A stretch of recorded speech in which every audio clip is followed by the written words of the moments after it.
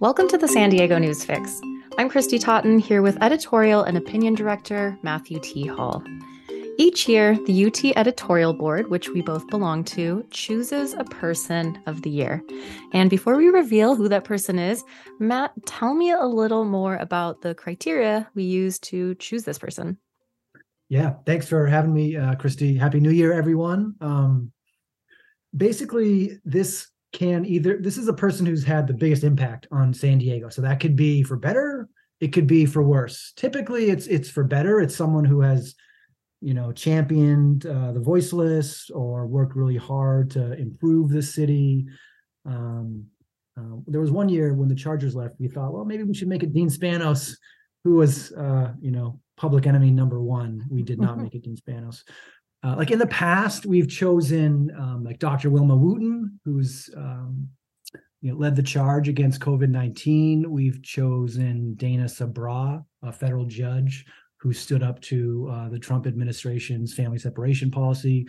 We've singled out Shirley Weber for her work on police use of force. So that gives you a little sense of who it's been in the past. Okay, and big reveal here. Who is our 2022 Person of the Year and why? Drum roll, please. Drum roll. Person of the Year this year is Peter Seidler, the Padres chairman and one of the biggest champions for homeless people in the city, really in recent years, but especially this year. Obviously, he really changed the vibe of San Diego for, longtime baseball fans like me and other longer time Padres fans. He's made it seem like a championship is right around the corner. He's really opened up his pocketbook and brought in some big talent. And what we saw in playoffs this year, it seems like the tip of the iceberg for what's possible and what's to come. Also on the homeless front, I mean, he really is relentless. He's really influential. He has the ear of politicians, homeless advocates, service providers. And he's not just trying to get the homeless people away from Petco Park. So it's not like a self-serving thing. He legitimately views homeless people as people and is trying to make life better for them in a city where homelessness just keeps getting worse. Yeah, let's talk a little more about that. I mean, like how specifically has he used his platform to try to improve homelessness in San Diego? Yeah, so he's a member of this group called the Tuesday Group, which is exactly what it sounds like. They meet every Tuesday, and I think have, without exception, for years. And it's a group of people who come together and try to figure out what can and should be done.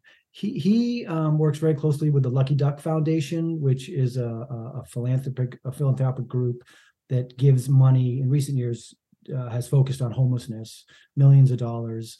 And what this group of advocates, led by Peter, has kind of figured out is that the best way to stop homelessness, to help the homeless population, is to give them permanent housing. But that takes years. And so rather than waiting for that housing to be built, there's got to be temporary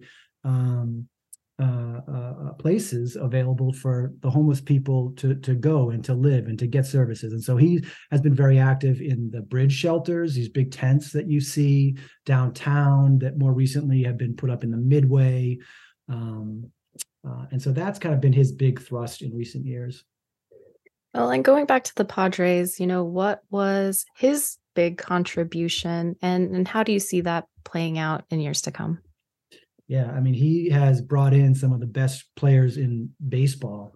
There's a stat called WAR, wins over replacement. We're going to get really in the weeds and get wonky here with baseball terminology.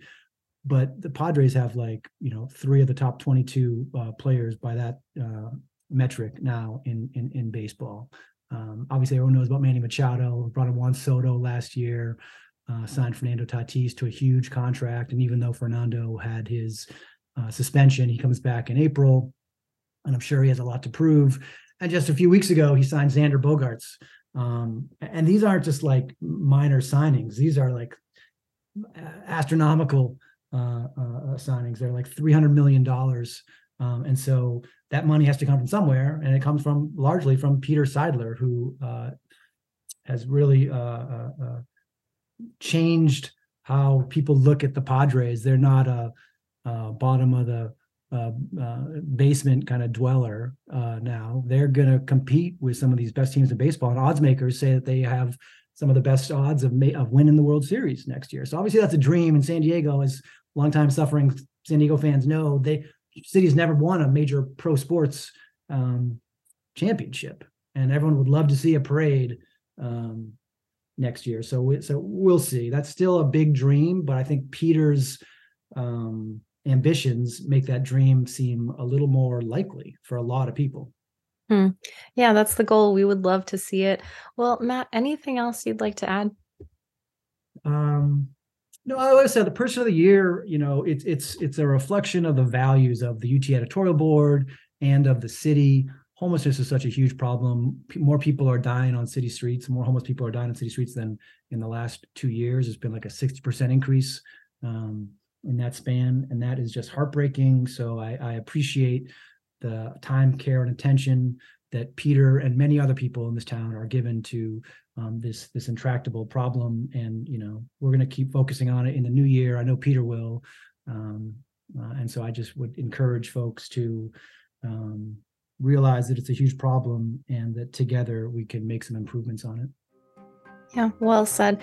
Congrats again to Peter Seidler, and thank you, Matthew T. Hall. Always a pleasure.